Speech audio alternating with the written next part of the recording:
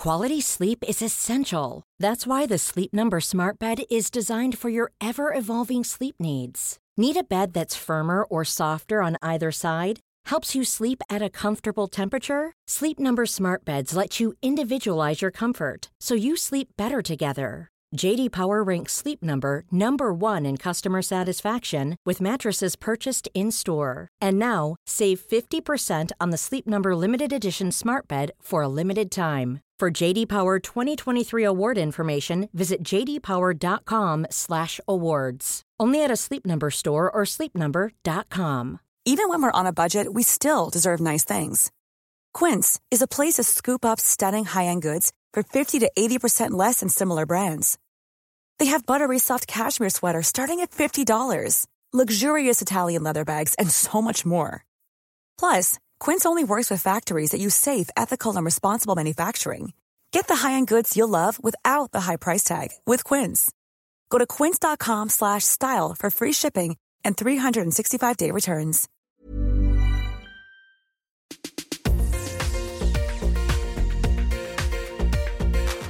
Hello, I'm Steph and this is the Don't Buy Her Flowers podcast. It's great to be back after a little break, and I'm recording this at the end of term, what I think is going to be an emotional week as my eldest child leaves primary school.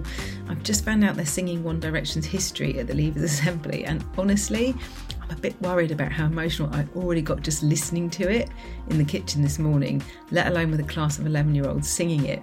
They've got their whole future ahead of them.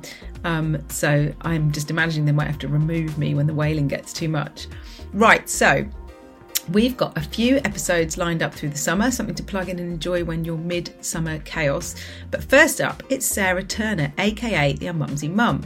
This was just lovely to record. I've known Sarah quite a few years and her success is incredible, but not surprising when you read her thoughts on motherhood or hear her talk. She's consistently authentic in a way that people often aren't when they reach that level of following. She's got a huge following, and we talk about that, and we talk about the olden days of mummy blogging, how to survive the summer holidays, having 3 boys, vasectomies, being trolled for stopping breastfeeding. We even cover vagina rejuvenation, so there's lots covered. But she's always been very honest about finding motherhood hard in a way that I would say lots of people feel, but especially when she started, people weren't really talking about, hence her gaining this huge following. And I think she sounds like she's found some brilliant ways of managing overwhelm, including sharing the load with her partner who works part-time, taking social media breaks and lowering expectations, especially when it comes to holidays. She's very wise, but I don't think she actually realises she's just kind of doing her thing and looking after her family. And this episode is kindly sponsored by spabreaks.com, who are currently running a great British spa sale, which is ideal for knackered people who might be listening to this podcast. Relaxing breaks here in the UK so you can avoid all the travel hassle of going abroad, and Spa Breaks have negotiated a range of different special offers from different spas, so I'll run through all the information you need just a little later on in this episode. Right, back to Sarah, and we start by discussing how mad the end of term is. I feel peak rush hour is this end of term, the summer end of term. How are you doing? Oh, do you know, I always feel like I'm doing okay until there'll be a tipping point. So the tipping point for me, it's come quite early in the summer. The tipping point for me last week was when, so we'd had, don't forget to buy disco tickets in the playground. So I needed to bring cash for that. Don't forget that there's PE, but they're doing a fun run and they need to wear a colourful T-shirt. So I'd kind of washed the normal PE kit, but didn't have the colourful T-shirt sorted. Then I think the final straw was, it was all this kind of school admin. And then I was walking out the door. I recently rescued a cat that was trying to follow us to school. I was trying to bring the cat back in. And then Jude went, have you got a bottle from the recycling? This is at like 8:35. No, Jude, why would I have a bottle from the recycling? And he just turns to me and he goes, for my rocket! Because apparently we'd had a note at some point that we needed to bring in a recycling. And it was just the final straw that day or week where, you know, there were a lot of expletives about recycling and rockets. And I always say this, and I always feel like I'm a terrible person because I'm a big fan of all the effort that goes into the PTFA. Yes. But I'm always like, just let me give you a direct debit. Just let me give you like £10 a month so that I don't have to bring in £1 on this day and 50p on this day. And you know, lamb's wool from Nazareth for the nativity on this day. Like, I haven't got time for it. It's the volume of stuff. Like at this, I've got 2 leavers because Buster's leaving year 6. No, oh my God. And Frank is leaving preschool to start. So I've got 2 things about uniform. And it shouldn't be that hard, right? You go, right, then a couple of pairs of trousers and a couple of tops and a jumper. But my head is fried, so I'm just printing stuff off and going, I need to print it off. And Doug's like, why are you stressed now? It's still like 2 months away before they actually start at their new school. And she's like, I know, but that's my thing that's tipped me, because we've had... Well, like there's a singing concert, the Leavers Assembly, the play, and then we had an email last week for a skipping workshop being held this week. You're like, this is a piss take. This isn't even, they're like saying, how far before can we They've made that up. That is it. That is a prank at this point. They're trolling you. I don't even think because I've had messages from teachers when I've had a moan about it. And I'm totally with you. Like, it's an amazing thing that they're trying, like that the schools make all this effort and they do so much more than when we were kids. They are amazing. Why in this last few weeks? And I've had teachers go, try being a parent and a teacher. Yeah, no, and you're just screwed. Yeah. Like, how would you even do that? But there is just always something, isn't there? And I think obviously if you've got more children and they span more than one school, then it's just a lot of, don't forget this form, have you filled in this? There's a lot of me nodding, pretending like I know what's going on, when secretly I'm below the surface. I'm thinking I don't have a clue what you're talking about. Buster's got a sleepover at his school this Thursday, which they told us about yesterday. Nice. Because it's year 6, they were allowed to choose what they did for their leavers party. Aww. They wanted a sleepover, and they said yes. Like, so can you imagine how grim Friday and the weekend's going to be? They're not going to sleep. No, of course they're not.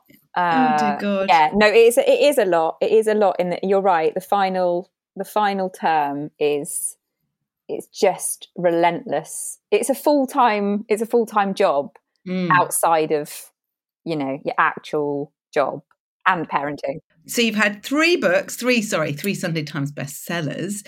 The first 2 were non-fiction and tied in with your unmumsy mum.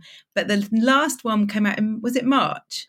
Yeah. So Stepping Up was book number 4. So hang on. What have I missed? So I had 3 Unmumsy Mum books. First one, the original, the OG. Yeah. The Unmumsy Mum Diary and the Unmumsy Mum A to Z. Oh, yes. And then Stepping Up came out in March. And I'm on a 2-book fiction contract. I have to add in, it's brilliant. Like, it's a brilliant read. The characters are amazing. Is the second fiction going to be a sequel? It's not. No, it's completely unrelated, standalone. So yeah, same. I'm kind of halfway through it. I wish it's not that I'm being coy about what it's about. It's just that when I write books, I tend to really not know what they're about. It's loosely like a family-based drama, another kind of uplifting, hopefully funny novel. But I'm about 45,000 words into it, and I don't really know where I'm going with it. This is just how it works. I pretend I plot. Apparently, you're either a plotter or a pantser. You either plot or you fly by the seat of your pants. Who was I listening to? Leanne Moriarty? She was saying she has no clue of the plot until she just writes it. Yeah. That's like me. I think I've tried. I have all the gear and for plotting, so I get the Post-its and the flip chart paper, and then nothing, and no brainstorming that really occurs. I just like to get my highlighters out and go to Smith's, and then I actually just need to start writing it to work out what's gonna happen. But yeah, there will be a second novel. I've got to hand it in September, actually, the first draft. So good. So finish that while doing some holidays. That during the school holidays. Oh, Sarah. Wait, how do you handle the summer holidays? A little bit of crying. No, so we are quite fortunate in that James works part-time. So he does Monday, Tuesday, Friday, and has Wednesdays and Thursdays off. Nice. So he will have, so Wednesdays and Thursdays in the summer, I will be able to work. So I will be able to get some writing done. But obviously that means, you know, that would exclude us from doing any actual kind of family stuff. So we'll probably have to squeeze in a bit of that as well. To cover off all the school holidays, you'd have to take however many weeks of annual leave that you can't do and have a successful job, like the whole lot, probably. No. So you end up tag teaming it, and then you get to the end of the holidays and go, oh, we should probably have something like the 5 of us. Should have done something together. But also as well, like you'll probably feel like this. I feel a little bit more this summer like I should be making the most of it before Wilf heads off to school in September. So it's kind of like I sort of feel like we should definitely plan some stuff. But it's a case of getting the calendar out and going, who's doing what day, and then at some point, is there going to, like in a Venn diagram of parenting, is there going to be a point when we'll overlap and, you know, go to Thomas Land or something? Probably. But I was doing something really extravagant just because you're like, oh, we've got shit, I haven't done anything, and we've spent 6 weeks like moving you from the sofa to the kitchen to the Yeah, we've just bought a trampoline, so I'm hoping that that's going to... Well, hang on, you didn't just buy a trampoline. So the boys petitioned together. Look at that. Look, you've succeeded. Teamwork. I know. They came to you, proposals. They decided that they would club together and form this like work. It was like a working group. It was like Project Trampoline. They had little meetings in the living room. And then Henry started WhatsApping James, like make some models, and it was like, hi Dad, this is a, you know, moderate what was it, medium high quality trampoline, he put in his WhatsApp. This is a medium high quality trampoline. It's a little bit more expensive than the other one, but if you read the reviews, it's not difficult to see why. You know, kind of like, I mean, James were like, because I always say, like, you know, do your research and then come back to us. And they actually did. They'd like gone on. You're screwed. You're screwed now. But I'm also hoping that we can use that in our favour over the summer when they're like, we're bored. I'm always like, I gave you brothers. I've given you a trampoline. That, you know, that should be. What else do you need? What more do you want? Do they generally get on? Yeah, yes and no. So they get on really, really well until they don't. And when they don't, they get on, like, I think, it probably informed by the love of wrestling, their fallings out are quite physical. It's quite commonplace for somebody to have a nosebleed because somebody else has kneed them in the face, or and this level of like refereeing. I mean, I'm one of 2 girls, and growing up, I never physically. I mean, might have been a bit of hair pulling and scratching. Yeah. I think I might even have bit my sister once, but that was about as crazy as it ever got. They are kind of, my boys are sort of dragging each other around. I'm having to, if it goes quiet, I know to run into the living room. I'm having to go like knot round his neck as one of them's sort of turning blue. It's like, well, he didn't tap out. No, he didn't tap out because he's nearly passed out. Enough. One of my brothers, who works at Don't Buy Flowers, he's like 3 years apart in age, and we used to wrestle, and I remember like running, and I'd always run away from him, and he was older and bigger and was always like better at fighting, and I'd lock myself in the bathroom, but then he'd prowl like outside, so then I'd be like, oh shit, I'm stuck in the like bathroom, like what am I going to do now? I'd say that sometimes it works in our favour because there's no kind of sulking, or they don't brood on like bad feelings or arguments for very long. They kind of physically fight it out, and then they get shouted at, and then everybody has a drink and a snack, and we sort of reset, and it's back to normal. So it's fine. But I spend a lot more of my life kind of shouting, don't do, and then insert like wrestling moves, like, you know, stop trying to stunner your brother. You know, don't choke slam him. You know, don't do this. But they do generally get on quite well. I find the dynamics quite weird. Not weird, but it's interesting with 3, isn't it? Like if you take one out of the equation, how the other two get on. Yeah. They do. It does shift. If you take one out for the day, you know, one goes to a friend's, then the other 2 generally tend to get on better. Yeah, and we've got youngest definitely prefers oldest. So it's that like admiration thing. Yeah. And maybe because they're both boys as well, I don't know, but it will be like Frank wants to be Buster. And he just thinks he's, the bee's knees. So then you've got one that's left out and you're trying to, it is funny. 3 is definitely, well, it's a lot actually, Sarah, is what but when people are going, how is 3? I'll be like, it's one too many, I think. I always say that, and then I have to do that thing, like when you have to quickly caveat it with, but like, wouldn't change it for the world, obviously. But yeah, no, I told you, because James has had the snip, because I was like, absolutely not having any more, but it hasn't worked. I'm not pregnant. No, he, I think it's kind of a little bit worked. It was a really sad letter. The letter was the saddest thing I've ever read from the doctors, because it was basically like, dear Mr. Turner, but following your post-vasectomy sample, which was brilliant in itself, because it had to be in the morning, and it was a morning that he was doing the school run, so he was like, I had to take that to the playground. Brilliant. He was like, wait, what, he had to do the sample at home and take it with him? Yeah, because he had to drop it off at the doctor's in the morning, but could he not have done it at the doctor's, or is that not? Doug had to do it. He had to crack one out at the doctor's. Yeah. No. Yeah. And I think I might have said this before, but there was a sign on the wall saying, if you require any assistance, please ring the bell. And it was like, what are they going to do? Like a naughty nurse comes out, like, what?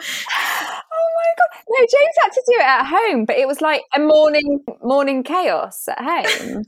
That's not relaxing for doing that, is it? Like, put it in his shorts pocket and pray to God it didn't fall out in the playground. Oh, morning. That's made me sweat just thinking about that. But after all of that, the letter said it was like, basically, I think it has worked up to a point, because it says... sorry, but that's not enough. No, I know, but it says that there are occasional sperm present in the semen. And I was like, I know this is what we wanted, but that is also quite sad, isn't it? Occasional sperm, just the odd one. So he's got to do another sample at some point to check whether or not. And then what? They might have to do the operation again. Well, this is the thing. James is like, I'm not doing it again. I'm not doing it again. I'm not having another one. So we'll have to rethink. Because he's like, it's taken this long to get him there to have it, to be fair. He's done it. Yeah. It takes a while. I kind of get it if he doesn't, As comedy value, though, the whole vasectomy thing is very funny. It is brilliant. But also you have to be, how you have to be so careful what you say in front of the kids.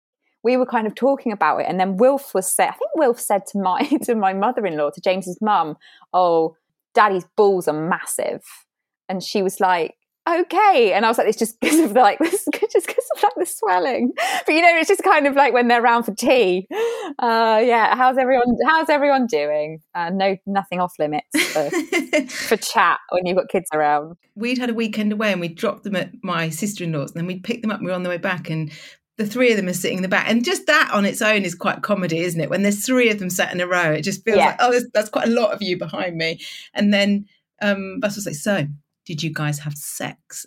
But Doug and I are like, I don't know how to answer that. Like, do we say yes? Whatever. Because that's a good... No, like on this weekend away where we left him with his... so it's like he'd spied that it was a dirty weekend, but does he need to know? Is that a good thing? Probably. Like, we should be open and honest. Like, yes, we have, and it was great for our relationship. Or no one wants to know that about their parents. Yeah, I don't know. It's weird, isn't it? I feel like it would be a different question if the kids said to us, "Do you have sex?" Then it would be like, "Yes, we do." But I wouldn't want them to pinpoint. We've been when. away. Do you know what I mean? Yeah. Like, yes. And then they go into school. My mum and dad had sex this weekend. Oh, good. Yeah. Oh God. Yeah. The questions. Do you get a lot of that? Do you get a lot of questions about sex and stuff, or not really? Yeah. Although Buster now at 11, I think, is just starting to go like, I don't really want to talk about this. Like, I will bring things up. And actually, like, we had a whole conversation about abortion the other day. Yeah. Because he's obviously heard things and seen things on the news. Yeah. And I wanted to, because I didn't know what he'd heard or seen, so I wanted to have that conversation. So suddenly you're going, oh God, I haven't even thought about how you talk to an 11-year-old about all these really like big things that also you want to be I guess, if you're relatively well researched in this stuff, you want to be the one to have that conversation rather than some dickhead in the playground, don't you? But it's quite a lot. Henry's year had like, it wasn't sex education, it was more like puberty education. They had like a changing bodies. Next year he gets the thing. sex stuff. Great. I'll look forward to that. So they had this changing bodies thing, and they'd obviously said, the teachers had sort of said, you know, if you have any questions, and then said to the parents, if, you know, kids have any questions, then hopefully they can sort of ask you any questions about what they've seen or heard. And it was about kind of personal hygiene and periods and erections and all the rest of it. Great, like a bumper. Which can I just say, Buster called resurrections.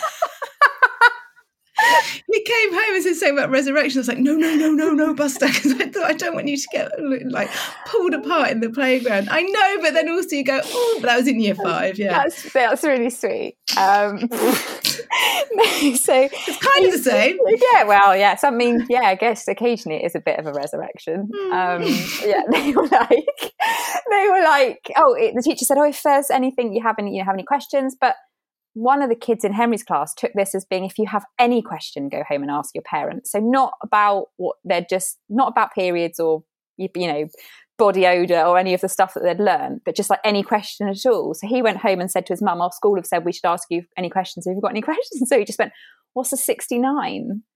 And she was like, because they're at that age, you know, in the juniors where they all laugh at 69. So they think 69 is hilarious. I mean, to be honest, even at 35, somebody was telling me the other day that they were in the queue.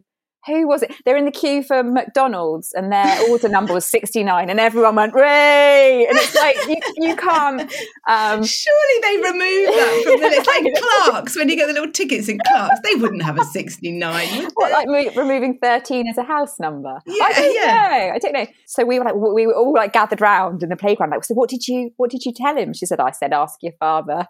And I think the dad said, you know, something along the lines of, well, you know, we'll come back to that, because they haven't even had like sex education yet. It's a little bit, it feels like a bit, you know, it's a leap. It's leaping ahead, isn't it? To go, well, but yeah, that just made me laugh so much when she was like, I thought he was going to say, you know, like, is it time for me to have deodorant? But it was like, what's a 69? It's that balance, isn't it? Because I think probably you and I follow loads of people on Instagram to try and be like have more understanding, and there's people who speak really openly about stuff, and it's like, and that's really good, but also the reality of when you're faced with 3 little kids looking at you, it's not as easy to just speak really freely or get it right, because a bit of you is embarrassed or giggly, or they're embarrassed or giggly, and it's but I kind of think that that's okay as well. The most important thing is that you kind of make the effort to break that like cycle of stigma and shame. But even if you feel embarrassed, like you've kind of made progress on maybe like the generation before. Like with 3 boys, I have made an effort now that I know Henry's kind of started talking about it, I will mention like periods and stuff. Like I won't have like the horror when a tampon advert comes on telly. Like I now know that everyone Henry knows what that means. Yeah. Although I have to say, Henry did have a giggle the other day because one of the like tampon adverts came on, and I said to Henry, I can tell you now, I said, I like, you go girls for the girls on these adverts, but why is it that on these adverts they're on their period and the first thing they do is like go ice skating, or you know, they do like an Iron Woman, or they do, and the reality is you're probably either screaming at someone or lying down like wanting to just eat carbs. Like absolutely they can do these things, but it just makes me laugh that it's like, you know, strength, power, let's have and it's like somebody pirouetting on an ice rink, and I'm like, I mean, I wouldn't do that when I'm not. No, that's probably the most of us don't do that. It just made me laugh. I said to Henry, I don't feel like doing any of this when I'm on my period, just sort of FYI. But yeah, it is, isn't it, trying to have those slightly more honest conversations. I mean, we have, most of our conversations are not period based, most of our conversations are penis based in this house, because there are 4 penises, so that is just lots of chat. We were on the tube. I took Frank for a lovely day we went to the Natural History Museum, which is always it's not actually that fast, but it's really it's so lovely, and he's that perfect dinosaur age, like completely mesmerized, and Andy's clock, which was amazing. And then we're on the train on the way back, and he started going, there's a salamander in my pants, there's a salamander in my... Like, a salamander is like a slippery looking lizard thing. You're like, what? why? Where has that come from? And he's saying it really loudly and really clearly. And you're kind of like, do I join in? Do I wrestle him? I don't know. There was a chant that they did at school that Henry used to do, then passed it down to Jude, who's passed it down to Wilf, and Wilf will kind of strut around singing conga, conga, conga, make your wheelie longer. And I have to be like, not in the post office. Or no, what did I say the other day? We were in John Lewis and I was like, you can't do that in here. You know, we might go to another shop where that's appropriate, but have some respect. It's John Lewis. We don't do that in here. No, wrong crowd. What about like disastrous trips out? What are you like? How bad has it got? What's been your worst disaster, like holiday disaster or day out disaster? Holidays have been. Holidays. There hasn't been like a standout disastrous moments, but we have had holidays where we've come home and James and I have looked at each other and gone, "That wasn't a holiday." Yeah. And we paid for it. Yeah. Yeah. And we're more stressed. We looked forward to it. Yeah. Yeah. And we might now get a divorce. So no. I can remember, like when the kids were really small, we did a holiday in France. I think I was pregnant and Jude was really small, and Henry was kind of at the right age to take on holiday, but there was just quite a lot going on, and I was feeling quite sick. And James drove. You know, it's always a bit tricky in it to adjust to driving abroad, and we had to drive to this house, this farmhouse that we'd sort of rented, and. It was just really fraught. He was going which way, and I do this thing which is really unhelpful. But when I don't know where to go for directions, rather than being like ambiguous and going, oh, I don't know, I just go mute. I can't say anything. I'm like, I don't. So he's going, which way? Oh, not a good navigator. And I just like, because I don't know. So I said to him, there's no point. You could pick any exit off this roundabout. I don't know. So if I say to you second exit and it's wrong, you're going to blame me. So I just don't say anything because I don't know. So I don't know. I'm not adding anything to this navigation. And the kids, Henry and Jude, I was feeling sick because I was pregnant. Henry and Jude were arguing, squabbling, needing a wee, hungry. It was too hot. They hated France. It was like, this was within. And I do remember thinking, like, shall we just go back to the airport and see if we can get a flight home? Actually had a really nice holiday in the end. It's an adjustment though, isn't it? It's an adjustment to what a holiday was pre-kids. I do think that the sort of holidays that I like I really like a holiday where you can, get to see the area where you're staying and explore and all the rest of it. And as nice as all of that is, when you've got kids just want all-inclusive kids club, a little mini disco, to be able to make friends in the pool, to have that freedom to go up and get their own drinks because they're sort of on, kid like Coke and stuff's on tap, and they do. Kids always grow up on holiday, don't they? They sort of sashay around like they're actually. We were fortunate enough to review a villa holiday. It was like a 3-generational thing. So it was like, how do you get on if you take your parents, so the grandparents, on holiday with you as well to a villa? And good Lord, first of all, both sets of grandparents we took them both sets of grandparents who got lost in their hire car, and we had to then go back for them, and they were lost, and they were going, we're outside a supermarket, this is in Portugal. We were going, which supermarket? Oh, I don't know. So we had to go and rescue the grandparents.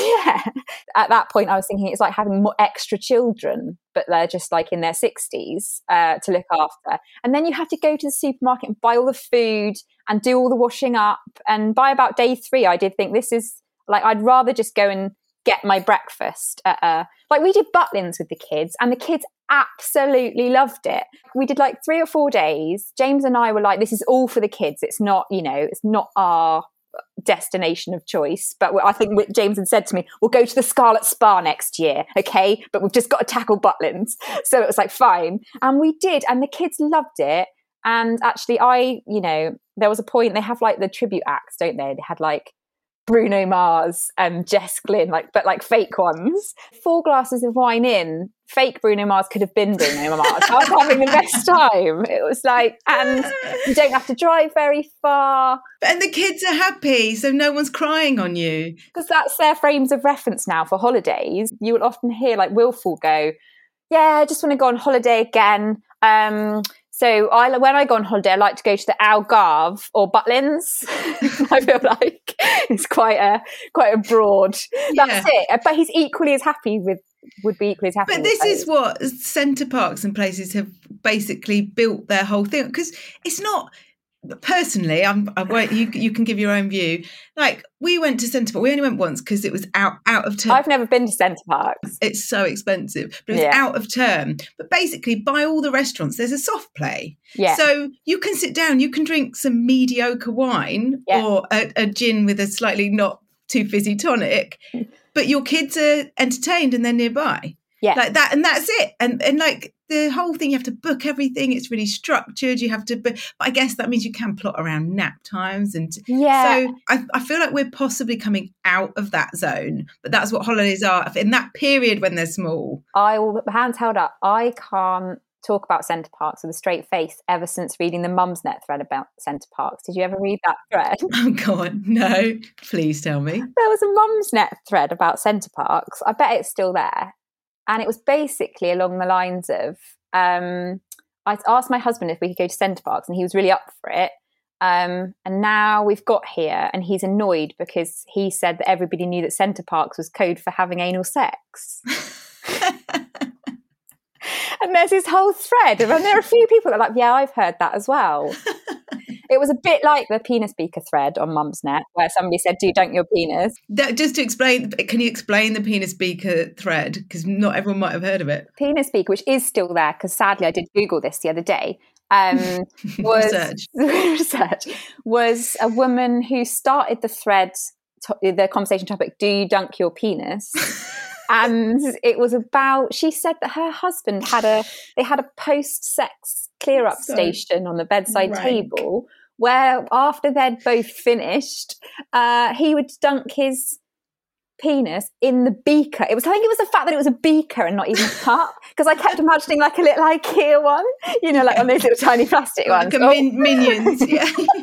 Oh no, like a Lego one that comes in a Happy Meal. Yeah. So, and then everybody was like, what are you talking about? And she was like, well, when I go to the toilet, he just needs to clean himself up. And everyone was like, nobody else does that. Not one person. Was there no one that said we do this too? No. All it raised was questions. People were like, well, what if somebody accidentally drinks the beaker in the middle of the night? Yeah, thirsty in the night. Oh. Does it not create more mess with the sploshing? How clean is a dunk anyway? It was kind of like this whole thing. It was through looking at that one for something, I was writing about it, that I found the infamous, slightly less infamous, but also, in my opinion, the classic, about if somebody asks you whether or not you want to go to Centre Parks, are you inviting them to have anal sex? I mean, that could lead to a lot of confusion. It just makes me laugh now when somebody goes, oh, we're going to Centre Parks for the weekend, and I have to be like, have fun, Jerry, or whoever it is, like whichever dad it is. So there we go. Lots of fun on Mumsnet over the years we've had, haven't we? I'm just going to pause you there, Sarah, for a quick ad break. This episode is sponsored by spabreaks.com. So if you're interested in a spa break like Sarah was after a holiday with the children perhaps, here's what you need to know. They're offering up to 63% off, 2-for-1 spa days, free treatments, free gift. There's even spa days from just £49 per person. I mean, it sounds ideal to plan in for the post-summer holidays when everyone's a bit weary. And they're offering an extra 10% discount to listeners of the Don't Buy Her Flowers podcast with the code SPA10. That's SPA10. More information can be found by searching Spa Breaks Great British Spa Escape, or there's a link in the details of this episode.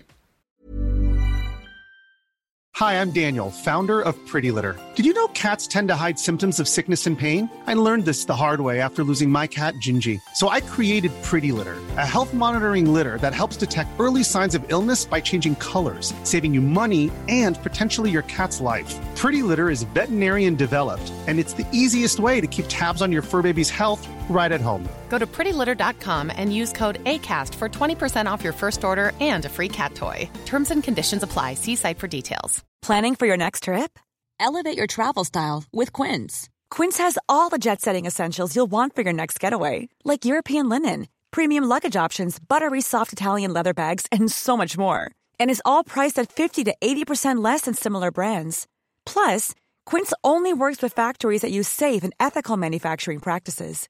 Pack your bags with high-quality essentials you'll be wearing for vacations to come with Quince. Go to quince.com/pack for free shipping and 365-day returns. Ever catch yourself eating the same flavorless dinner 3 days in a row?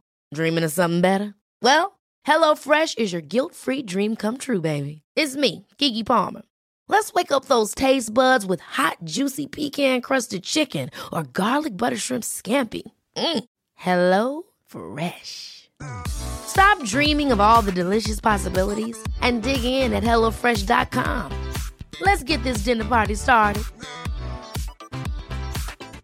Quality sleep is essential. That's why the Sleep Number Smart Bed is designed for your ever-evolving sleep needs. Need a bed that's firmer or softer on either side? Helps you sleep at a comfortable temperature? Sleep Number Smart Beds let you individualize your comfort, so you sleep better together. J.D. Power ranks Sleep Number number 1 in customer satisfaction with mattresses purchased in-store. And now, save 50% on the Sleep Number Limited Edition Smart Bed for a limited time. For J.D. Power 2023 award information, visit jdpower.com/awards. Only at a Sleep Number store or sleepnumber.com. So blogging. So you started in 2013 Yeah. and yours is one of the biggest blogs. But I think I was thinking about it when you were writing, you like that was before influencers. You kind of had celebrities and then you had bloggers. There wasn't anyone in between, right? No. You had a massive following. Everything that you posted went viral. But also there was this whole kind of network of people who were there going, how is she doing this? I want to be doing that. But you started because you felt like you'd been sold a bit of a lie about what motherhood was like just to go back to what it originally was. Yeah, I did. I started the blog in 2013. So I had Henry. He was about a year old. I'd gone back to work. Well, actually, I'd left the job that I'd done pre-Henry, working in finance, and taken a part-time job at the university. And it was a lovely job, but I wasn't feeling very inspired by it. And I was coming home and just finding that everything about motherhood was so much harder than I thought it would be. And I hadn't thought it would be easy. I wasn't one of those people that went into it thinking I'm going to be really good at this. I just thought it would be a little bit easier than what it was. I kept questioning myself all the time, thinking, do other people feel like this? Are other people thinking there's not much joy in this specific bit right now? And I looked online for stuff that would make me feel better, and everything that I found just made me feel worse. Well, that was a time as well when there was a lot of people crafting and posting about it. Like it was almost sort of pre-influencer, but people were trying to get to that, like constructing a beautiful life. Yeah, and they were beautiful. They were the beautiful blogs and beautiful pictures and portraits, and everything was black and white, and everybody was wearing white.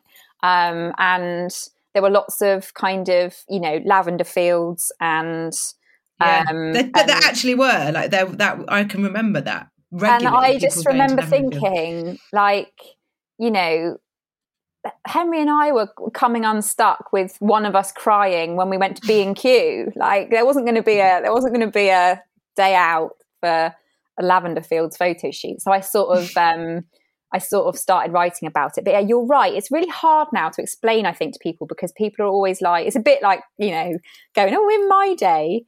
But people sort of, I think, assume that you have like your Instagram platform or your Facebook page or whatever, or Twitter, and then you kind of start writing from there. But the fact was I had a blog that I was sharing to no one for a while because I hadn't set up any of the social media pages. It was just the blog page, really poorly formatted, terrible quality images of just chaos at home. I think the first blog post I wrote was called "Other Mums Must Be Lying," which kind of gives you a insight into my headspace at the time. But yeah, it just took off. It just went mad. I mean, you remember what it was like. Like I would see you at events and stuff then, and I'd just be like, why is it going so crazy? Like I just can't understand it. It's mad. Facebook especially. Yeah, Facebook, because you've still got 700,000 followers on Facebook, and 400. They're such big numbers, which usually now to get to that, it's because somebody has been in a TV show or they're, they do have that celebrity piece. So I remember we went to an event. So when we first physically met, we went to an event together and we shared a room and a bed, which didn't seem that weird at the time, but it is quite weird given that we'd not met. But I can remember us going, and there was this weird thing because people were jealous of you. But you have, I'm sure you have had trolls, right? And you've had but you've kind of managed to not. And I think it's because you haven't been doing it in order to get a big following. That's not what you were doing it. You were doing it to share and write and connect. And you love the connection, right? Yeah. Yeah. Like initially it was all the comments and messages and stuff coming back. Yeah. Every time somebody said, oh, thanks so much for this, it's made me feel like less like I'm on my own or less like a, massive failure at motherhood. They in turn made me feel better. And you're right, like I've never really had massive problems with trolls and stuff. There was a point when the Facebook page tipped to the point where it was getting so many shares that my blog posts were landing on the pages of people that didn't necessarily agree with what I was saying. And so that really safe bubble where everybody just went, you're great, this is brilliant, burst. And it was quite hard, isn't it? I used to be so defensive. Every time somebody said something vaguely critical of me or something that I'd written. She clearly doesn't love her kids. She doesn't love her children. Why does she have them? Oh, I know. If I had £1 for every time somebody had said, you don't know how lucky you are, or you don't deserve your kids or whatever, then I would be very wealthy. I have a love-hate relationship with social media. Even now, I think I have days when I absolutely love it and still really enjoy connecting with people, and then have other days where I just think, I'd take a dive into my DMs on Instagram, and people are generally really nice, but sometimes it's like, it just feels quite intense. Like it will be, can you share this? I'll share a fundraising page, and it'll be like, you've shared this fundraising page, please can you share this one? Why don't you care about this child? And then it will be like, you shouldn't have bought a trampoline because your kids are going to break their leg. And then it will be like, why are you letting your children have squash? They should only have water or milk. It's really bad for their teeth. And it's such a weird thing that people feel the need, not just the need, but that they think that that's okay. Like it's, because I think probably half the time these are normal people. Yeah, but that's why I find it harder, because it's not like a faceless troll account that they've set up just to be mean. It is like somebody in their living room that has gone, I really don't agree with this. But also, we got a rescue cat, and then I had somebody message me saying, please can you put a trigger warning on your stories if you're going to share your cat, because I've got a phobia of cats. And I just said to James, this is what it's like. I was like, it's every day.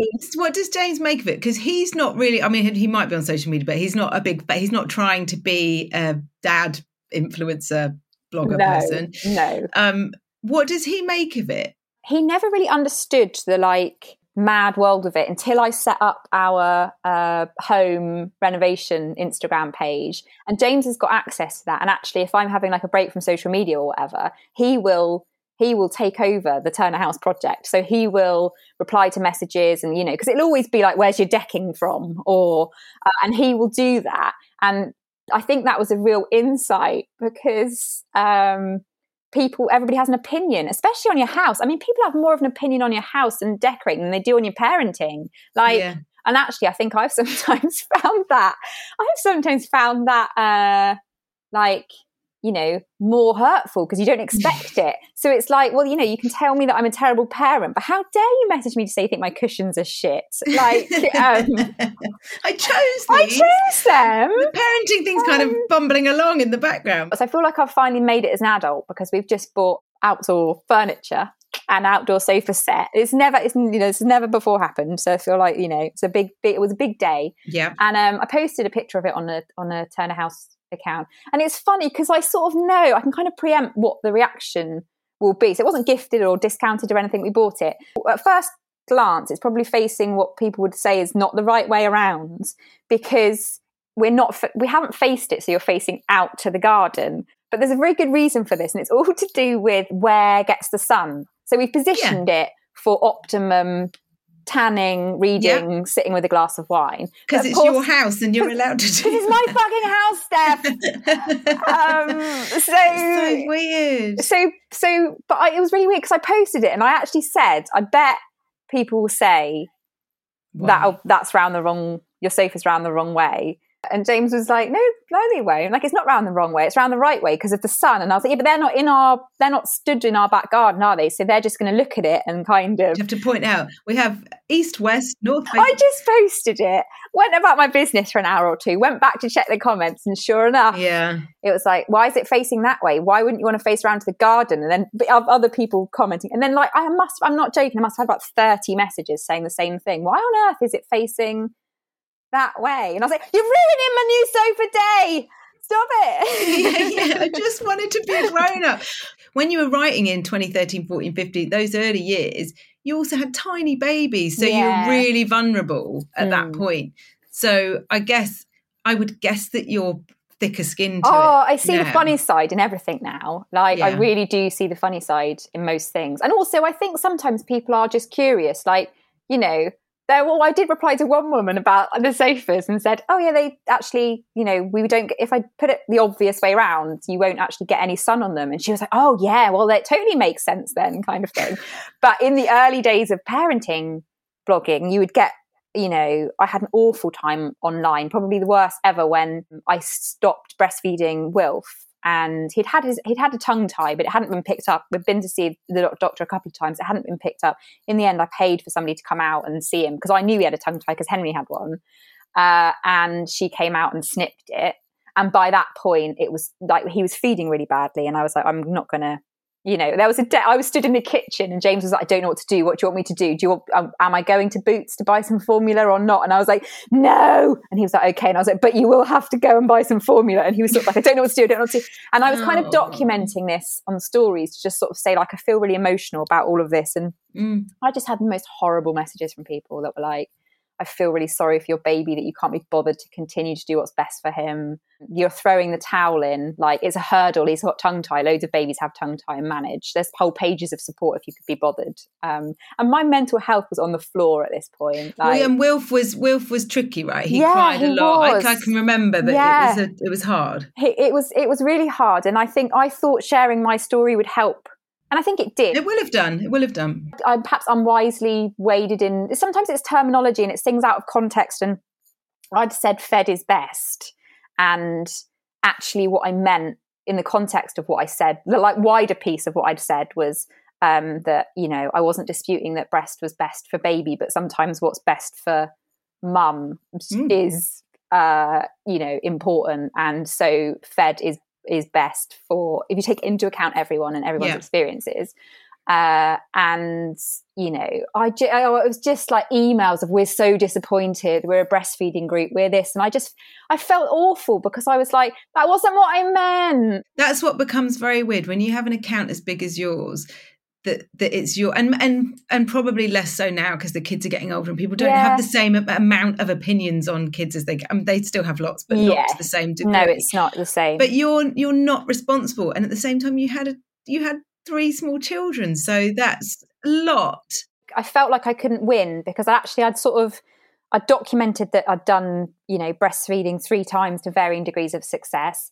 But then when I had, as people contacted me to tell me I'd thrown the towel in too early, I was being a bad role model to new mums. But then when I posted pictures of myself breastfeeding in the middle of the night, I had messages from mums saying, yeah, all right, we get it, you're breastfeeding. Every other post doesn't need to be a picture of you with your tits out. So you really couldn't win. The thing is, I liked getting them out because they were so good when I was breastfeeding. They were just brilliant. And then 3 kids in, we are, you know, we're not packing. Not packing. Mine have gone.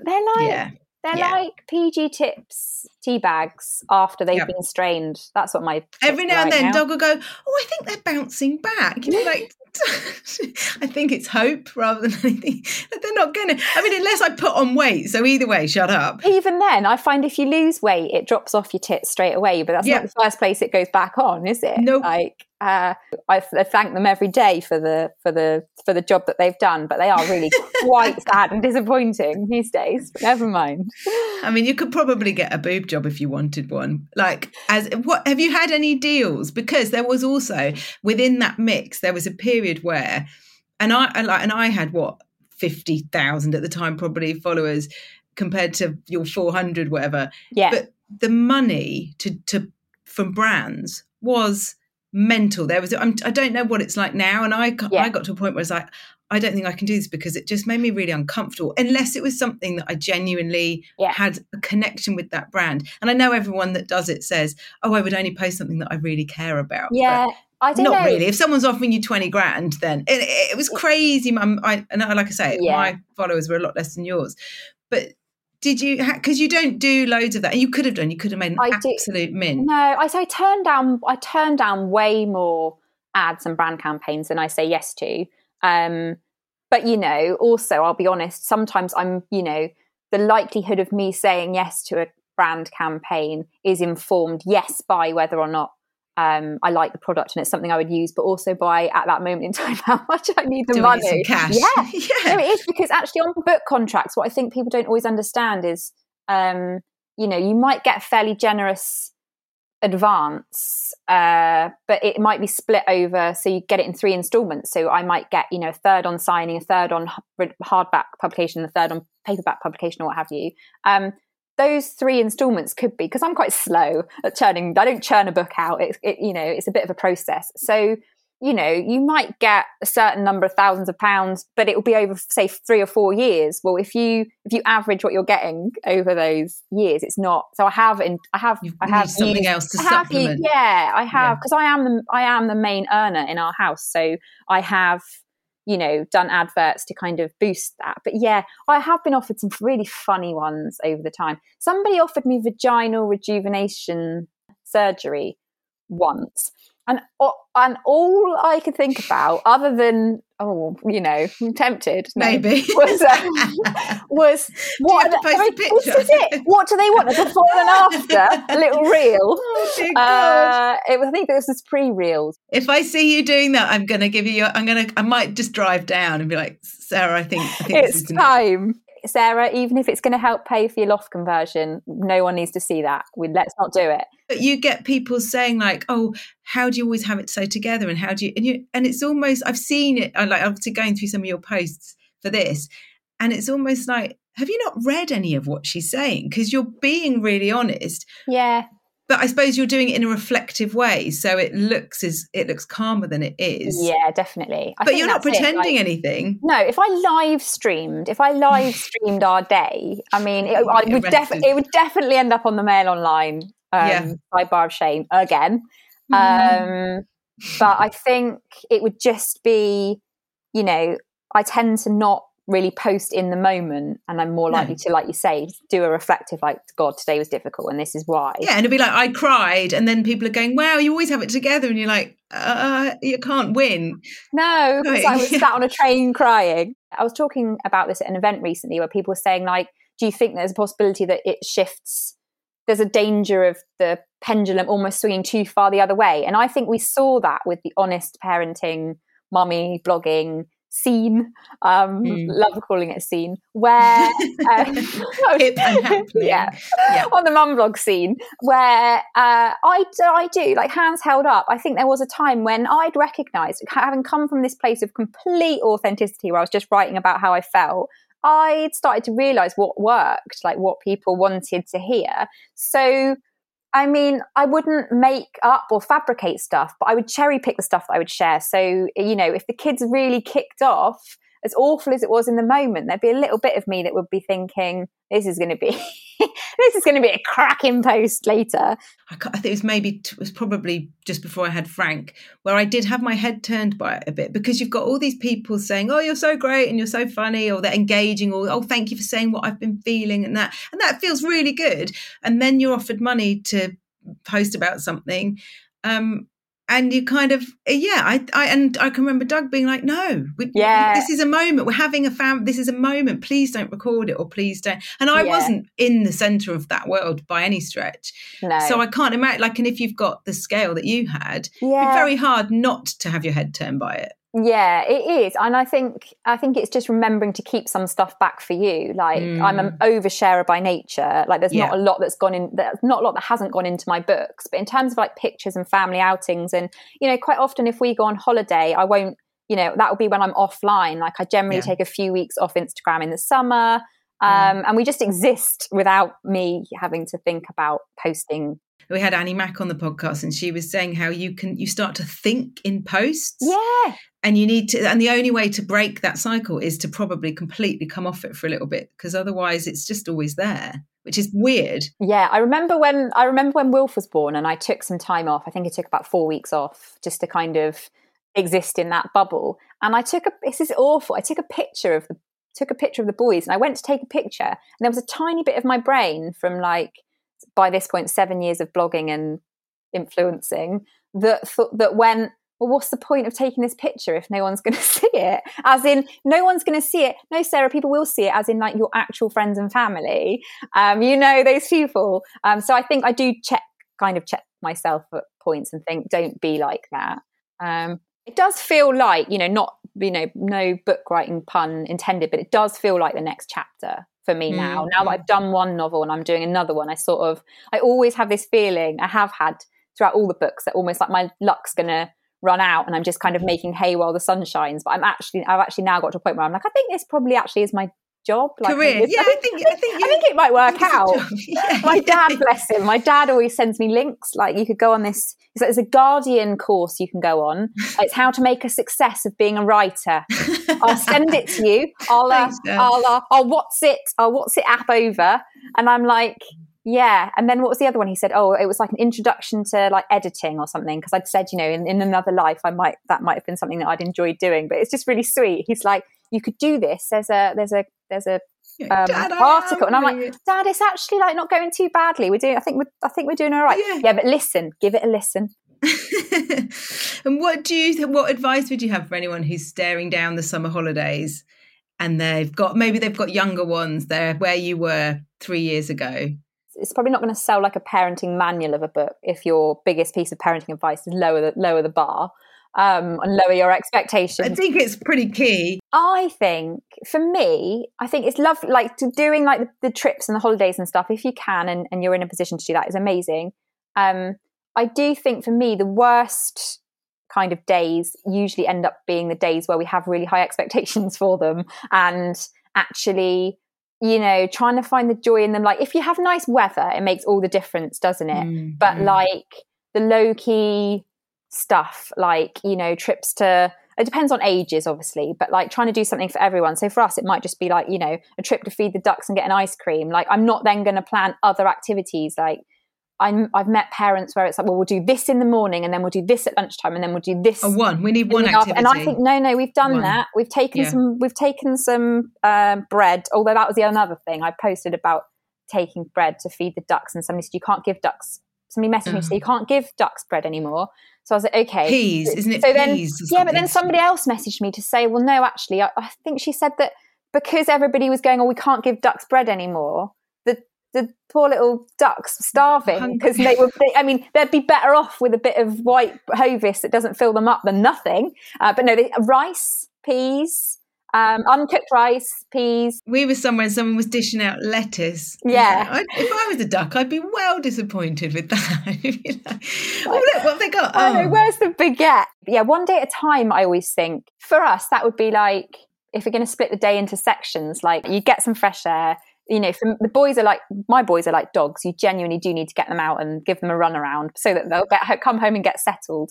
They'll have a preposterous amount of screen time over the summer holidays. They will. There'll be trampoline bouncing, and there'll be wrestling, and there'll be football. But there will also be Minecraft and Fortnite and wall-to-wall TV on other days, and that's fine. That's just what you have to do. And also we did lockdown. Like, I do think that, but I know. And my kids still do impressions of me the day that I quit homeschooling teaching. It's like a family favourite impression at tea time, where one of them will stand up and just go, I'm not doing this anymore. 12 weeks I've had of this. So clearly that was the point at which I 12 weeks. Snapped. Yeah. God, little did you know, I've still got another year and a half of this. I know. 12 weeks I've been doing this. I'm not doing it anymore. And then, of course, by about half an hour later, I was doing it some more. But yeah, I think now that's given me a slightly different sense of perspective. Yeah, that's it's not true, actually as long, is it? It's not as long as what you... I hadn't thought of that this summer. We've got 7 weeks. I don't know why, but our school breaking up slightly early. Yeah. I think because everyone buggers off that last week. So they've changed around and gone, right, we'll finish a bit early. And 7 weeks is nothing. You know, we'll have friends who will take their kids abroad twice. We'll have friends that will work for all of the 6 or 7 weeks of the holidays. And we're kind of somewhere in between because James works part-time. I am my own boss, but I am also supposed to be delivering a book the week the kids go back to school. So same. It's like you kind of, everyone's like, oh, but you could be really flexible because you've got your own. You're like, yeah, I also have some responsibility to other people to make sure that I don't just piss off for the whole time. I'm always really torn as well because I think I've posted about this before about saying I don't think that you can, mums or dads can kind of pick a side of like which side of parenting they're on. Like I feel like, you know, the press or maybe even social media sometimes makes you feel like you have to be one type of parent or the other, and there's no like middle ground. But most of us actually sit somewhere in the middle, which is like we're really looking forward to spending time with our kids while also dreading it, like because of all the stuff. And I think that's so. I always really struggle when I see, you know, you get like the kind of posts that I don't think are posted to try and make people feel guilty, but you know, it's like you only get 18 summers with your kids, or you've only got 4 years of them being a child or something. Like, wait, what? I mean, is that true? Because I feel like I'm still doing it and one of them's 11. So yeah. But it's really interesting because I think you can be somebody that goes, oh, fuck off when you see one of those posts. Also has to shut the door and have a little cry at the thought of your youngest going to school in September. Like you can feel all of the things all at once. So for me, I am looking forward to the summer. I am looking forward to spending time with the boys. I also know there are times when it's going to be a bloody nightmare. Like that's just that's just, you know, and so maybe even this, you know, some days will be all of those things. It will go from being really nice to, oh dreadful. God, how, Because you take August off social media. So is that like your way of almost resetting, dealing with the overwhelm of the rush hour and all this stuff? It's lots of things. It's making sure that I'm a bit more present for the boys and I'm not glued to my phone. It's making sure that when I'm still having to write some words and meet my book deadline, that there's less chance of me clicking on videos of people's fails and falls and, you know, you'll never believe what this actress looks like now. And you have to click through hundreds of pages. And do you know what? They look exactly like you'd think they look now. That's the other thing. It's like, oh, you'll never believe what this actor looks like now. Well, he's 50. And do you know what he looks like? He looks like he's 50. I will watch anything to procrastinate on a deadline. My latest, I've excelled myself recently by watching a video about a TED talk about procrastination. Brilliant. So it's great, but to, you know, as a way of procrastinating. So I think it's a good shout a month, like, or even just to, if you're on holiday, to have to come off. Yeah. We don't know how to deal with this. This is still quite new for everyone. It's managing other people's expectations. So if they message me because they want me to, you know, they've got a book coming out and they'd like me to read manuscript or something, it's my way of saying I'm not here right now. So then I don't feel panicked, because I hate people thinking that I'm rude. Like it's a real thing I have where I'm like, I haven't replied and I feel really bad. But yeah, so it's just a way of going, right, okay, let's just have a bit of a reset and then come back in September. September will come back with a bang because we're going to watch WWE Clash at the Castle in Cardiff. Of course we are. And then, which by the way, I had tickets to see McFly on that night. And I'm not going because I'm going to WWE Clash at the Castle. So that is the most symbolic. Like, yes, people are going, she doesn't like her kids. I know, but also I've really got into wrestling. Like I'm really enjoying it. I think it's because the kids are into so many things that I don't really like. I'll go and watch Henry play football, but I'm not interested in football. That's kind of like James likes football. That's his sort of domain. Wrestling, it's like it's on so much in the house. It was just a real, if you can't beat them, join them. So now I'm there. I'm like dancing to the entrance musics, and I'm pointy finger. And I'm gonna get a t-shirt. I've already got one t-shirt. I'm gonna get another t-shirt for WWE Clash at the Castle. But yeah, there will be a bit of me that will just be like whispering some McFly songs. While watching the wrestling. So yeah, but just a few weeks off will be good. Yeah. And then we'll be set for the school start. I've convinced myself that I'm totally fine with it, but everyone else isn't. So I'm like, oh, maybe I won't be. Aww. But we dug out all Buster's uniform, and it's these that made me more emotional. The fact that Buster, who's this big 11, getting hairy and smelly and all that, fit into these teeny tiny little V-neck jumpers. But Frank was very excitedly laying it out on the floor. And I've been like, he's just going to wander in, because Mabel did. Yeah. But Buster did not. Buster was like clinging on like a koala. So you don't know. You don't know. I think Wilf will be. But Henry and Jude were both King Wilf. Henry and Jude were both class criers for about the first half term. And I think Wilf will be the same. I think that's a good point. Each phase like that, people going back to school, people starting school, or someone starting work and their kid going to nursery and stuff, you need about 6 weeks where everyone adjusts. Yeah. Because, you know, like you get people going, oh, it's dreadful, it's awful, or oh yeah, my kid's totally nailed it. It's like, give it 6 weeks. And everybody's a bit jealous of the other, because, you know, I can remember people being like, oh, I feel like maybe my kid doesn't really they're not even fussed about leaving me, because they just like pot us straight in. And I remember thinking, well, you know, how dreadful for you, as a screaming Henry was like prized off me. But I sort of get it. There's nothing that feels, you know, more unnatural than leaving your child somewhere when they say they don't want to be there. Like, it's awful. Like the number of mornings that I've it doesn't matter how many people say they'll be fine once you've left and blah blah blah. You know that, but it's still awful, isn't it? Yeah. I'm actually planning on getting the little, because we've been doing the whole draw a heart on your wrist. Right. So I draw a heart on my wrist, I draw a heart on Wilf's wrist. I did the same with Henry and Jude. And then on the walk to school, you charge up the hearts. So you charge up the hearts holding hands, and then they have enough charge for the day. It's got quite tricky in the era of like extra hand washing. I've like taken to doing a Sharpie and making it a bit further up the wrist. But Wilf seems to take great comfort in that. So I think I'm going to get a tattoo. Cute.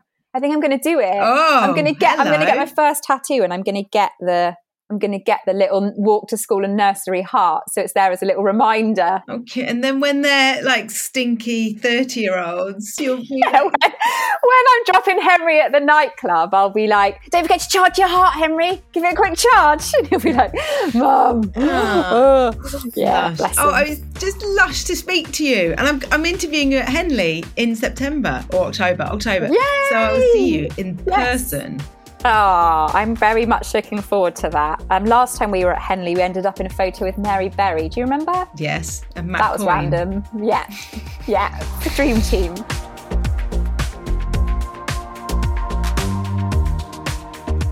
There you go. Massive thank you to Sarah. It genuinely brightened my week catching up with her, and it's just so lovely to speak to someone who's worked really hard and got where she wanted to be. I mean, she might be tempted by boob jobs and vagina rejuvenation, but I think she's pretty happy with her lot. And also her book Stepping Up is out and an excellent summer read. I definitely recommend that.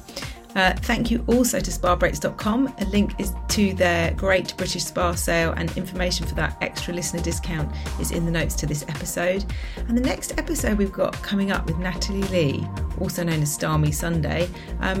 She's been on a massive journey of self-discovery about her body and sex and sexuality, and I've got some brilliant listener cues for her to answer, kind of agony aunt style. So please have a listen to that when it comes out. And if you want to get in touch, either find me on Instagram or email me podcast@don'tbuyherflowers.com. And I hope your end of term, holidays, summer plans all go okay and everyone keeps their sanity. I don't know whether to tell you to get in the brace position or to breathe, but maybe a bit of both. And good luck.